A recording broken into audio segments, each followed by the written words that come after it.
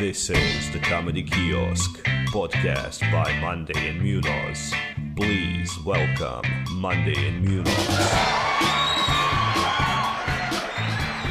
Hello and welcome to the Comedy Kiosk, a podcast in which we discuss news, opinions, and ideas about comedy. My name is Igor Monday, and with me is my co-host, David Munoz. And today we are discussing what we named fishes and ponds. Big fish, small ponds, small fish, big ponds, various size of fishes and the ponds that exist, of course, as a metaphor for market scenes of comedy and success and benefits of doing comedy on such markets.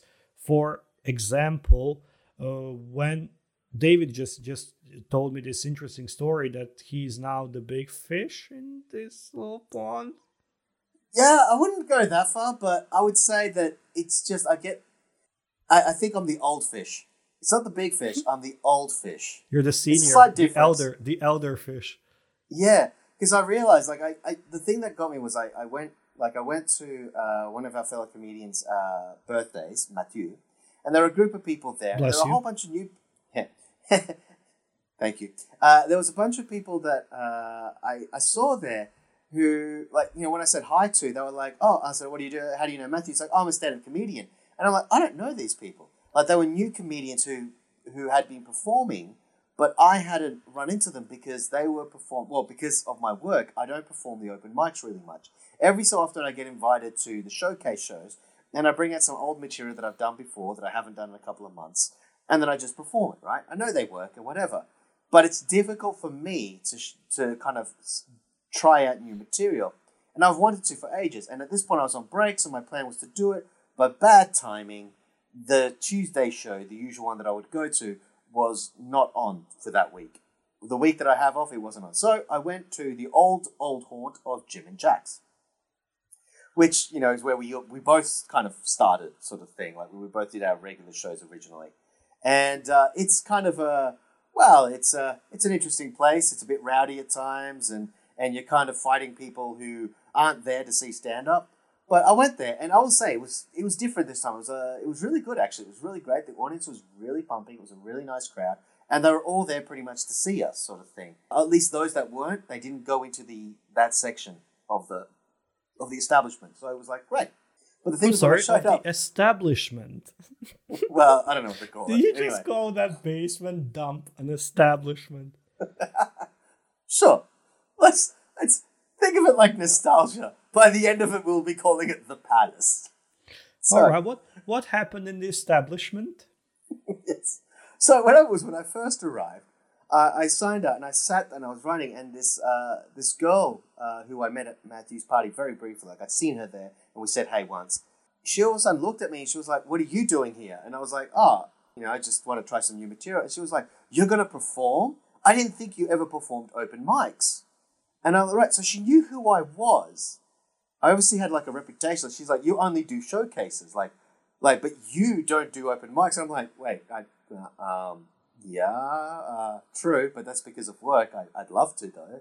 So I did the open mic and it went great, and I killed it. And I had this guy come up to me later on going, "Oh, I wish I'd like to sit down and do a workshop with you," and blah blah blah. I was like, "Yeah, all right." But it was just weird because at the time I kind of got the feeling of, right, I'm known as the showcase guy, so I'm good enough for that, but they don't expect me to show up. Like, going there, it was like the old guy. It'd be like, I don't know, it's just some old has-been showing up, and you're like, "Oh, what are you? You're slumming it with us." And it's like, no, I am the slum. First of all, I don't think anyone has ever and will ever refer to you as the showcase guy. But, Not that. You do you, buddy. The showcase guy. But yeah, I understand what you mean. As now you are potentially the most senior comedian, or one of the most senior, one of like two or three, not one of like dozens of most senior comedians on that scene. So yeah, and you, because you all left. Yeah, we moved on to better things. You're stuck there. But yeah, basically you've been doing it since what, 2015 maybe? Yeah. So that's like good 8 years already coming up with like a short break, but still. And like people showing up in the last 3 months, 6 months or something, you have good 8 years on them. So obviously you're seen as this kind of like veteran, senior of the scene, and that makes sense. But I think maybe a bigger question would be like, do you feel which of these, if we talk about fishes and ponds, and if we say that there is being a big fish in a small pond, so let's call it some kind of market or scene or city or whatever it is, where there is just, let's say, several comics, or even if there is more, you're the one that's, the big cheese, the one that's like running shows, or the one that's always getting some gigs, the one that everyone knows and wants on their show, etc. And if we say that a different kind is then something like Berlin or Barcelona, as we discussed in the previous episode, and things like that, where there is like, or not to mention the actual English-speaking cities and countries like London or Melbourne or New York or LA, where there is like an absolute sea of comedians, right? And it's really hard to be a big fish unless you're like actually successful. And so how do you feel at the moment? Which one you are closer to? Well, because I'm, I'll say my job keeps me away from doing it as much as I'd like, obviously, but it's, I think it's seniority. I wouldn't say I'm big fish, because I think there are other comedians here who are more trained at it, and they do shows more frequently than I do. But definitely the seniority. The word is seniority, I think, is more about like, oh, you've been here for a long time, that sort of thing. And yes, I've got material that I've kind of created that I use at showcases that I know is good. So, it sounds polished because it has been polished quite a few times. But it's sort of like, I guess I feel like the bigger fish, but I just know that if I were to go to someplace like Berlin, I would be starting to feel like, on the lower, smaller size end of things, maybe like a large sardine, maybe, or a bream. Let's say an El Dorado bream sort of style fish, where it's not big, but it's decent. It's a meal. I think I could hold my own with some tried bits, but I wouldn't be wowing anybody. You know what I mean? Like, I wouldn't be walking off stage and people going, oh my God, you're amazing. I'd love to do a workshop with you. I'd love to pick your brain. Like, I'd probably have people go, oh, no, that was good. That was a good set. That was well done, mate. Yeah, that was good. That was good. And if I went to some place like England and did my set, they'd be like, oh, yeah? Yeah. I think I've heard that joke 101 times from different people. They told differently. Obviously, it's your bit, but whatever. And there I would feel like an anchovy. So at the moment, salty you're a sardine. You can fill someone's stomach, but you are similar or same as many others in the same tin. Yeah. Oh, no, it's like right now I feel more like a hearty bream, Dorado sort of style. A Dorado, but okay, sure. Yeah, like a Dorado. But if I move to, for example, Berlin or Barcelona even, I'd probably start feeling more like a sardine. There I'd start feeling like a decent-sized sardine, but I would be like, I'm not going to stand out like I do here, obviously. And now that's part of the thing, because, as you are aware, and if the listener has been listening to consecutive episodes, you might be knowing that I do intend to leave relatively soon. Who knows? Maybe by the time you listen to this episode, I'm actually no longer in Russia. I've actually moved on. And doing that, I don't know what kind of scene I'm going into. Because if I go to a city, I could end up being a sardine. If I go to a big scene, like if I end up going to Barcelona, well, then I'm just a tiny little, I'm back to being sardine status. On the other hand, if I go to a smaller place outside of these big cities, which is possible, I could continue to be a bream, like an El Dorado, a Dorado sort of thing, but I'd be back in a small scene. And the thing is, I want to be a sardine, if you know what I mean. I want to be the anchovy. I think I kind of like, if I am the bream now, if I am the bigger seniority fish now, with what I have, I think, no, this is sardine material. It's good, but there's many others like it. I need to push. It's like someone, for example, who plays football in let's say America. I mean soccer for the Americans listening, or football. You play that. Now, if you want to get really good at it, though, you want to go to some place like Europe and play for a European club, because there, by being the small fish, you are going to push yourself to become a bigger fish, right?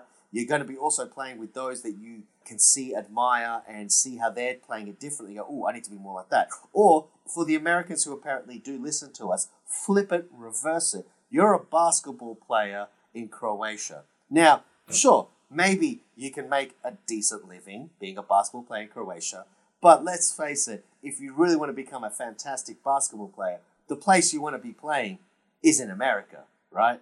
That's the place where it goes to a whole other level. So, and by playing there, even as a medium fish, by playing there, there's a higher chance that you're going to become a big fish, because you are it's more competitive. So you're going to push yourself, and you're going to, you might see different tactics and things that maybe haven't made it to Croatia yet, for example. So you would like to go to a market that has like a big number of comedians that are similar to you or even slightly better, so you could then rise up to the challenge and kind of learn and grow and develop until you reach that level or above. I mean, you have... No, I just want to say that makes sense, yeah. Yeah, well, you remember when Mumsy showed up, right, to our comedy scene in Moscow. Now, Mumsy had a different, background. He started in South Africa. He had actually done a bit more circuit there, and he'd performed with other good comedians.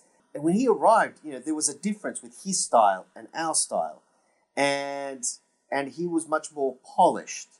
His bits were really well thought out. He had his stage persona, I think, sorted. He knew his stage persona, how to act on stage, and he was very comfortable with it. And he seemed to flow with it a bit better. Now, he arrived, and in a short period of time, he won the Champion of Comedy, the Cock Award, as he made fun of at the very beginning of his finale set. And it won him the set because, and I think by him hanging around us, it forced a lot of us to kind of go, ooh, that's the next level. Like, we saw the bar there, and we were like, we need to get to there. You know what I mean? Yeah, a lot of his stuff worked well, and his stage persona and confidence and comfort on stage came from, I think, purely experience, because he's doing it 10 plus years, and neither of us have reached that yet, and especially not the others on any of the scenes where we perform. Like others, I mean, like people that are let's say circuit or are comrades on that scene, our colleagues. But and then you go to a different city or a different place, or you see someone doing it like 25 years, and you're like, my God, this is like a completely different level. But I agree with all of that. I don't really have any aspirations as well to be like the big fish in a small pond, because the small pond, not only it means that it's not challenging and that you're probably like going to stagnate and like stay in that same place, it also means that probably resources are low in terms of number of new audience members you can get, number of gigs you can do a week or a month, anything like money, if there is any money in it, especially if we talk about corporate sponsorships, any kind of like theater, big theater gigs, like touring, anything like that, TV, whatever. That's kind of end game for most comics, some of these things. So being a big fish in a little pond, it's more, it feeds your ego, I would say, but it probably doesn't feed your stomach, because only if you make it in a big pond. But if we don't talk about the market itself, but do you feel like you are, I wouldn't say above the current scene and the circuit, but like do you feel like you've overgrown it? Damn you past participles. Because for me it's I'll explain why I'm asking, and then I'll let you answer. Because for me it's like not always, and of course if I go to a place like, any kind of new place and place that has a well-developed scene, like Berlin, like Barcelona, like Paris as well, like Stockholm as well, Copenhagen and stuff. They have like regular shows, regular English shows. They have comics that are doing that city and those stages regularly, weekly. And some are better, some are worse. Someone is performing for a month, someone for 5 years. That's the difference. But I don't see myself as being above or below. I see myself as being kind of, shoulder to shoulder or whatever with most of those comics. And not that I see myself, I've kind of proved it to myself as well by like going to Barcelona, going to do the flagship show of the only comedy club, and doing like Tight 10 or Tight 15 that gets great laughs, the same as their like resident comedian who's regular headliner there. So, or like in Edinburgh or in Melbourne or in Moscow or in Stockholm or wherever, like all the shows I've done, I feel like I can deliver at least a good club set wherever I go. The only thing I would like to try and see is the States, especially something like New York, just to see like, does it hold up? Like, can I do Tight 10 or Tight 15 and would it work in the States? And that's my last kind of thing to prove to myself.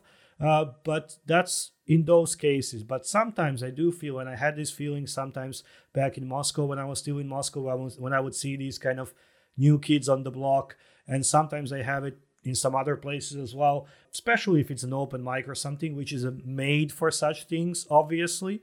But, I'm watching it and I'm like, oh, I've heard this joke 7 million times. It's another one of, I just misunderstood 2 words that sound similar in your weird language jokes.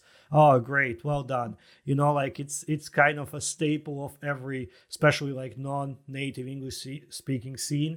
And, it starts kind of blending together as well when you're watching an Italian comedian performing in a different country, and he's like, oh, we Italians, people think we only like food and women, but it's not true. We also like cars and fashion, haha, or whatever, like kind of the same jokes about the same stereotypes of the same countries that people come from and all this kind of stuff.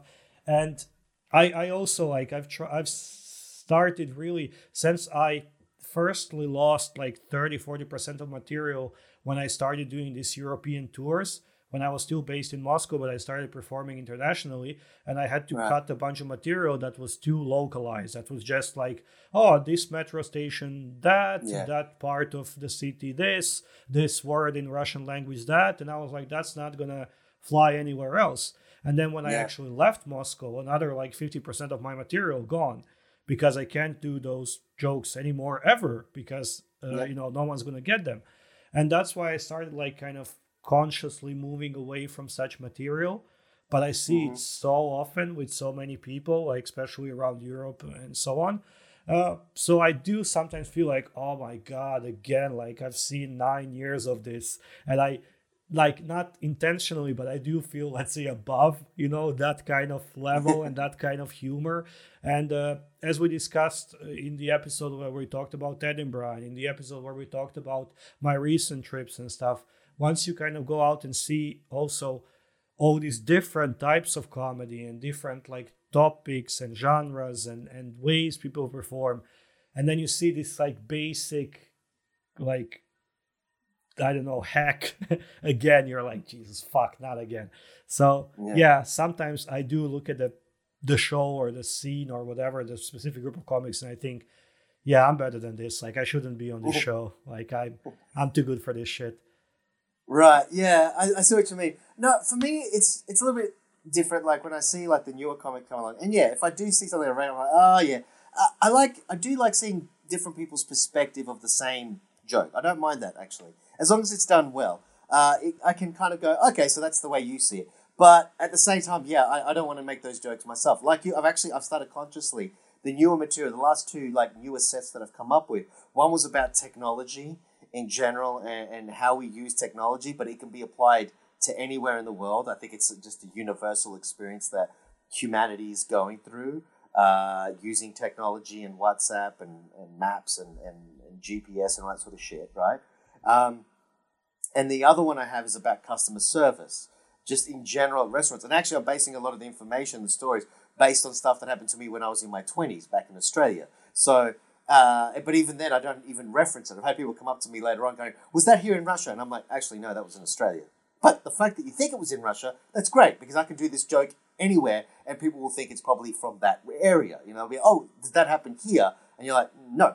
But that's the thing. I am working more towards that. I'm consciously moving it, like you, I'm consciously kind of trying to drop that older material for newer stuff that's a bit more universal, that I can think, right, I can do this in Spain. And then if I take this to France, or if I take it to Berlin or whatever, I can then do that. So, yeah, and the thing is, talking about that being that big fish, like I like some of the new comedians that are coming out, and sometimes they come up with fresh ideas. I like it when they do. Like there's one guy here, Omar, who I saw him at the beginning, and you know, in the beginning he was a bit hit and miss with stuff, but he's consistently getting better and better, and I really like his stuff, and I like the way he thinks. You know, he sometimes throws in the curveball.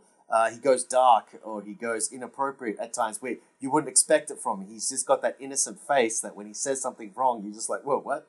It's kind of jarring, but it's great. It's that surprise factor.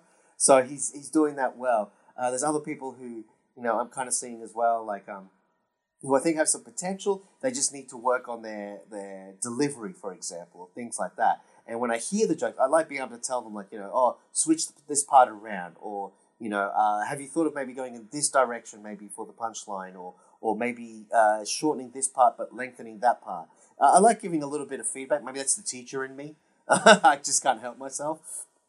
And they seem quite appreciative sort of stuff. So I hope it's something that can help them out. So I've had, there's a few comedians like that as well. This girl, Tori, she's also starting. She's relatively new. And you know, she's working on it. You can see the potential there. And you're just like, okay, if we could just get a bit more comfortable and, you know, get more finding your voice, I think it'll be even better sort of thing. You know, there's potential there. So I like it. But the thing is, I feel like I was giving advice the other day at a workshop, and the advice I was giving, I don't know, I felt a little bit like, should I be giving this advice? Because I'm not that big a fish. I may have seniority, but I'm not a big fish. And I'm like, I'm a sardine, really. I just look like a brim because of the scene that we're in. I'm like, but I'm a sardine. Like, come on. And, you know, it's like, I'm a sardine like all the other sardines. I'm not exceptional at this point. I'm solid. I'm a solid sardine, as you were saying. But there's a whole bunch of us in the can and sort of thing. And I'm like, yeah, I want to go to that next step and stage. Because unlike you, I haven't done those tours outside. I've performed, well, my first time ever performing was in Australia, but that doesn't really count. That was me in a variety show, so there were no other comedians. It was just me doing stand-up without any other show except, like, without ever actually having seen stand-up in person myself. Like, I had never been to a stand-up club. I'd never seen a live performance of stand-up, only on TV specials, you know, like seeing Eddie Murphy do Raw and all that sort of stuff. So you're like, well, that's a polished final hour and a half show. Yeah. But anyway, so there's that. The other one I did was once in Madrid. And I think that's all I've done. Like, you know, that's I've never done it outside of Russia. So I haven't had, like, I think, like you were saying, that really is beneficial, that whole seeing other people and what they can bring to the table. Yeah, I think the good thing with you, and I think you're maybe a bit underselling yourself, because if I look at the scene you're currently in, I mean, I don't know what is the current state of it, but I know it from what I would refer to as the golden days. Even though now it might be better, I doubt it, but it might be. I don't know anything about what's going on there. But I remember, like, when it used to be, you know, a bunch of shows, a bunch of comics from all different countries, a bunch of visiting comics as well, like good acts, like well-known acts and stuff that we were bringing in. And, you know, there was, let's say, a group of people that was on equal level and doing like the same level of shows and the same spots, like closing the shows, hosting the shows, doing some kind of paid shows, etc. But you were always different. I think not necessarily better. I mean, not that you were... No. That's a good thing. Yeah, but I mean, I think a lot of us were kind of similar in terms of quality, but you were always different in terms of style. Like, you were always this kind of physical comedian with a lot of like body language and physicality in it, like more kind of acting out, more theatrical or something, than actually, just pure stand-up where you come and you're telling jokes, and not necessarily even like that, like some kind of, not all of us stand-ups were just coming and standing behind a microphone. Like, as you mentioned, Mumsy, he was very expressive and very like as well. But you have that your own style where half of the joke is the actual like acting out characters or situations, and if you mute it's still funny. I mean, the expressions and the body language and stuff, which I think even if you take it to Barcelona or Berlin or New York or LA or Chicago or whatever, like London, etc., if you improve on the quality, you could still not be just a sardine because you would have that different style. And I actually met a very interesting Australian guy in Paris who was in Paris, if I'm not mistaken, doing a clown school. Oh, yes. Was it, what the hell is it called? Gaulier? Something. It's a very famous one. Maybe. I mean, surely there is more, and I don't know if he did that one. Yeah, there's a couple. But and then, so he's a stand-up, and he's been doing stand-up for a while, and he was like, I'm just graduating from my clown school, and I was like, clown school, loser. And he was like, no, it's like, it's not really, like this white face, red nose, and the wig and whatever, like big shoes and a small car, but it's about that expressing like 10 jokes with 5 words, about like being able to play off of that physicality, to use the people, to use the space, to use props, to use everything except just, set up punchline in words. And he was like, that expanded my stand-up act like tenfold.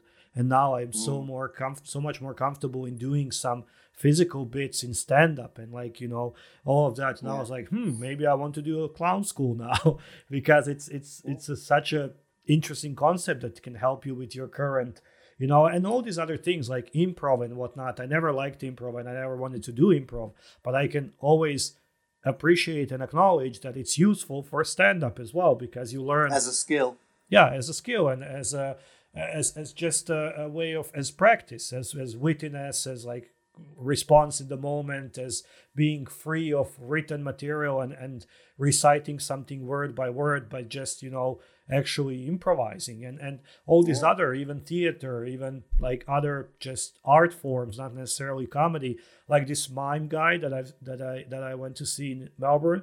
He's a comedian, but it's the guy doesn't say a single, it's an hour and something show, the guy doesn't say a single word, and it's brilliant. It's brilliant, and he doesn't have to, like, it's just the act, and the show is so perfectly written and directed that he doesn't, like, you understand everything he wants to say without him saying anything.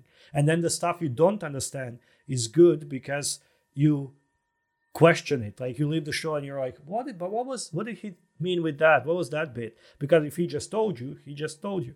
So I think you have that special like different style, quite, I wouldn't say unique, there are other people with that, but a different style to most comics. And I still think if you would just get maybe that extra international experience and different markets, different scenes, different stages, different shows, that you could really take it to another level. But even at the moment, and I would say you always have been, I remember you coming for like the first time and your jokes were shit, but your performance was good. So, I mean, you were always like a performer, like, I've always seen you as like a stage ready performer. So, and I mean, we hung out a bunch of times off stage and you're always a performer. Like, we having a beer, you're still like, you're not performing for me, but you have that, kind of expressive manner about you and that aura of a performer as well. So charisma also and stuff. So I think, it's, I don't think you have to be a big fish. I think you can be a big fish in a big pond, buddy. If you only, you only seize the opportunities. Yeah, and that's just it. I just hope I get that opportunity, because otherwise I don't want to end up like, being too old where all of a sudden I just can't be animated, I can't be expressive because my joints are too fucking sore. But anyway, so the thing is, I think this is the thing. Like the take home message, if we're going to wrap this up, sort of thing, the take home message would very easily be that you really need to get out there. You can't just be stuck in your scene. You have to see what else there is to offer. Yeah, I mean, big pimp in a small pond. If you're being a big fish in a small pond, just means that, it's an easy way. And not necessarily, maybe you're just stuck in that pond. You don't have the opportunity to move. So, of course, make the best out of your little pond. Own it, slay, like whatever. Do your thing and just, sure, be the king of that pond. But if you do have a chance, at least even to be the king of that pond and to be the best, to stay the best in that pond and to be the one that people will go and see and pay to see and book for some gigs and stuff, it still, I would say, makes sense to go out, to try other shows, see how other people do it, and then you can just bring some new ideas, new motivation, and new stuff to your little pond, and maybe make your little pond a better market and a better scene, and yourself a better entertainer for the other fish and other watery creatures that live in your pond, in this weird metaphor. But yeah, I would say in any case, big pond, small pond, whatever ambition you have, big fish, small fish, go out, try different things, learn from that, learn from other people, because that's the only way, to even stay the big pond to even stay the big fish in a small pond. Because if you don't, then someone else is going to just be the bigger fish. That's very true. And speaking about the clowning school, Stuart Goldsmith, who does the Comedians podcast, he talks a lot about clowning and things like that. He seems to have a massive respect. And there's I think Dr. Brown or something he refers to. There's also that's the guy I went to see in Melbourne, Dr. Brown. Oh, really? Yeah, Yep. Apparently he's amazing. He's just phenomenal. And he has done the clowning stuff, like at Goliath or whatever it's called. And it's like, and they reckon it's super difficult. Like people have quit, like professional comedians, they haven't got it. They just can't do clowning right. And it's like, it's not as easy as you just act like a goof on stage. It's like, no, there's got to be purpose. There has to be intention. It's almost like you can do something, it's hilarious, and all of a sudden the instructor will be like, why did you do that? That makes no sense. And it's like, but that's the point of clowning. Because no, it has to make no sense with sense. Like you have to have a purpose for doing it, for making it no sense. It's like, what the fuck? Jesus. And people find it very difficult to just let go and do something organically. It's kind of all of that. But anyway, so apparently it's very difficult. So now you're interested in trying out for clown school? Because a lot of comedians have given it a shot. Or they said it's helped out. Even those that have flunked it said, I still got something out of it. I mean, I would try if tomorrow I would see an ad like a 2-week course in my city, then I would go. I wouldn't move to Paris for 3 months or how long this actual school course, whatever it is, or a whole semester or something, I don't remember, lasts, and I wouldn't pay a shitload of money for it. But if there was a chance to do it somewhere here locally, hopefully by someone also experienced and kind of good at actual clowning, I would like to give it a go, even though it's not really my cup of tea, because I don't like these things when I'm put on the spot. And I'm not much of an improviser. I love crowd work, and I've always loved it. And I could banter with the audience for an hour without any issue, without any material. And that's usually the problem. I came to Barcelona, I had, I think, 12 minutes. I was given a spot of 12 minutes. And I was like, sure, I'll do my 12 minutes of best jokes I have. I wrote down 7 jokes I'll do in those 12 minutes. I did 3. Because the first 5-6 minutes, I was silly enough to go hey, who here something? I asked the audience. I got the answer. I couldn't resist the bait, as I'm a fish in this whole episode. I couldn't resist the bait. I was like, oh, really, do you? And we just started bantering, and it got huge laughs, because people always appreciate that as well, in the moment comedy, because they know it wasn't pre-written. It's not, So, and that went on for 5-6 minutes. And until I accidentally saw my watch, and I was like, okay, 6 minutes gone. Now I have 6 minutes for material. And I just did first 3 jokes in my set without even a closer or anything. But I just had so much fun bantering and doing crowd work, which is something I love. but it's like, physical kind of, okay, now pretend there's a bird here, but there isn't. Or now, like, pretend you're driving a car, but you're sitting on a chair. It just looks silly to me, like this kind of acting out and clowning. But I would like to try it because it's also sometimes good to just try things that you're not comfortable with, Maybe something comes out of it. Right, yeah. Okay, what about improv then? So if not clowning, what about the improv? No, never improv. Never. No, there you draw the fucking line. You're like, no fucking way, mate. I might be a fish, but I'm not a bottom feeder. Come on. Igor, such a low opinion of improv. Wow. Did you never like Whose Line Is It Anyway? But that's not, I like those little silly games. And we invented one of our games that's now getting traction. And like someone made a mobile app and stuff, which was Laika, where we played this game that's similar to the game they played, like things you can't say, I don't know, at a funeral, but you can to your girlfriend or things like that. And, I like those little games. But when I say improv, I mean more these kind of like improv troops and the shows. Like there is this show on Netflix. What is it about? It's these two guys. I just can't remember. The guy from Silicon Valley and the guy from from Parks and Rec. Yeah. I can't remember what it was called. I liked it, as in I was going to watch it to watch later. I never got around to it. No, I watched like 10 minutes and I couldn't. It's just so silly to me that like two grown men are just acting as kids. They're like, give us, a job, give us a place, and you're like, okay, now I'm a pilot in Cambodia. I'm flying a plane. I'm like, what are you doing? Like this is, it's ridiculous. But it's just not for me. I'm not like trying to say that improv is not for anyone. It's just not for me. So I just can't get into it. But some other things, that can, and we talked about it, I think, in one of the episodes. I would like to try some character comedy to create like a separate character to my standard Igor Monday comedian persona, but like maybe even a name and like a look, like an outfit and stuff that would then go with his kind of character and his type of comedy. I would love to try that. Like the guy who does the French Jean Lecoute or whatever his name is. What was his name? Lil John McCoot.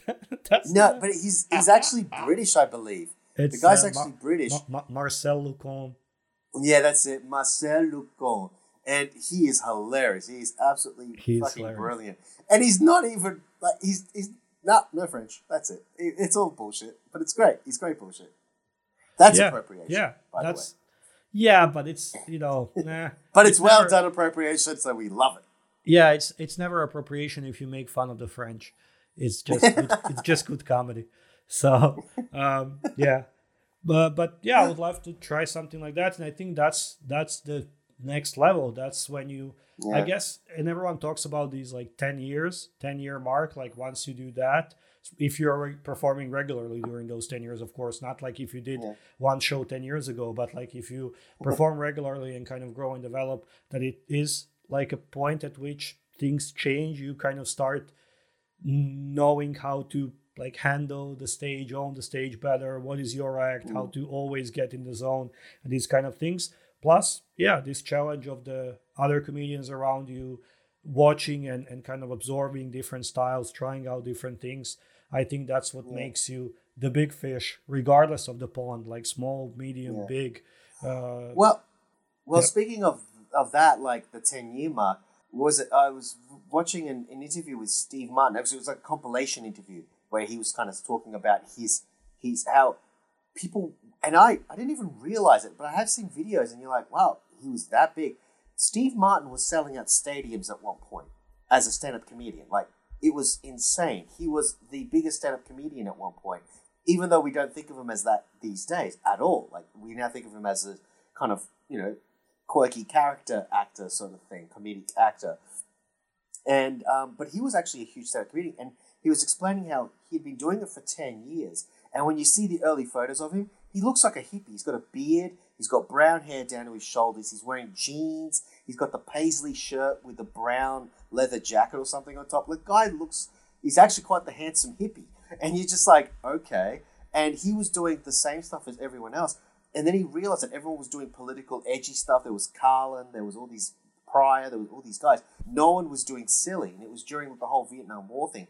And at 10 years of material, he flicked a switch through everything he'd like spent 10 years building, and just went on this weird, silly comedy act. This insane, psychotic, lost marble sort of character who was just weird, and he made catchphrases that even are used to this day, which we don't realize are from him. And it was very interesting to see. And I saw his interview with what's his name, Jerry Seinfeld, in Comedians in Cars Getting Coffee, and it was talking about how having to change it up, like you're saying, like he was a sardine with all the other sardines, and then he did this experimental thing. He did something that was unique. He did something that was different. He did something that no one else was doing, and then he quit when he was at his peak because he felt there's a new change coming, and my bit is going to be old.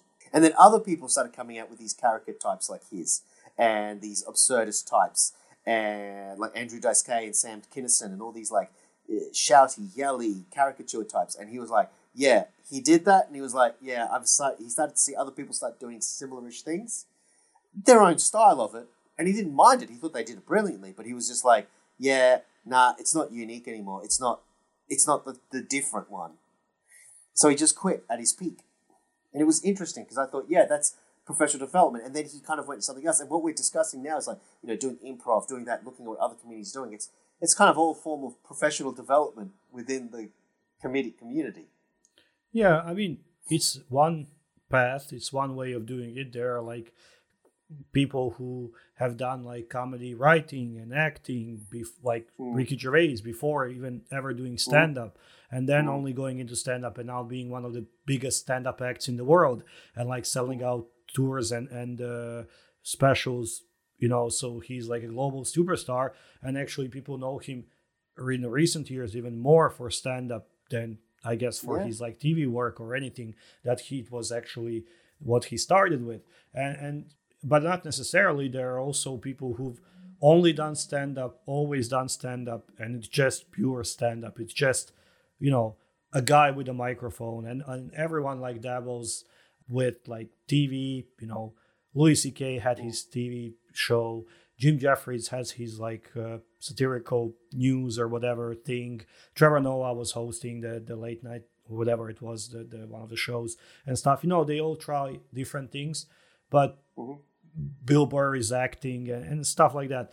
But still, if you look at kind of what they do regularly and kind of what they do most is just a guy with a microphone stand up. So they don't go too far into other like genres or types of comedy or anything. So there is that. There is obviously that route, that path. But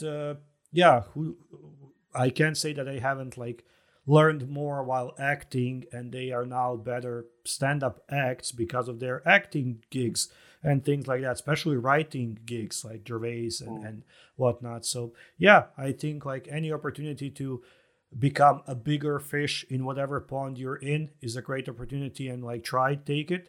And if anything, you can always change the pond, always go for maybe not bigger, just a different pond. Like if you have used up everything in one pond, go to a different one, and that can be a like location, that can be a genre, that can be anything, type of venue you perform in. Just you can be a like still stand up but be like a double act. I don't know, like two guys on the stage with micro, like the twins. That's something. That's something that's I haven't seen. We haven't done here in our scene, in the local scene here. Something I've thought about once or twice is like getting up on stage with someone else. I just don't know who and the act between the two, like how to set it up. But it could be a fun thing. We tried once. We tried a like two hosts, but not like one host, one half, second one host, another half, but like two hosts on stage.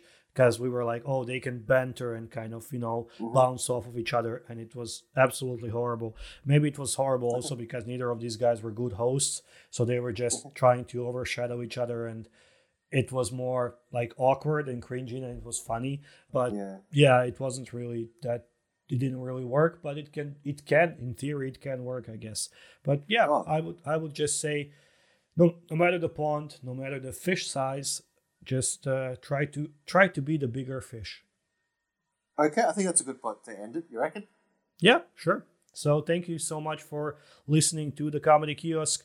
If you want to support us and help us grow and do more of these episodes more often, travel more, perform more, invest something maybe in promo of this podcast as well, you can donate on our Patreon, or you can just follow and like us and share us on social media, Facebook, Twitter, Instagram, everything we have, anywhere you find us, or just send a link to a friend that you think would enjoy this podcast. Thank you for listening. I've been Igor Monday. I've been David Munoz. And goodbye. Ciao.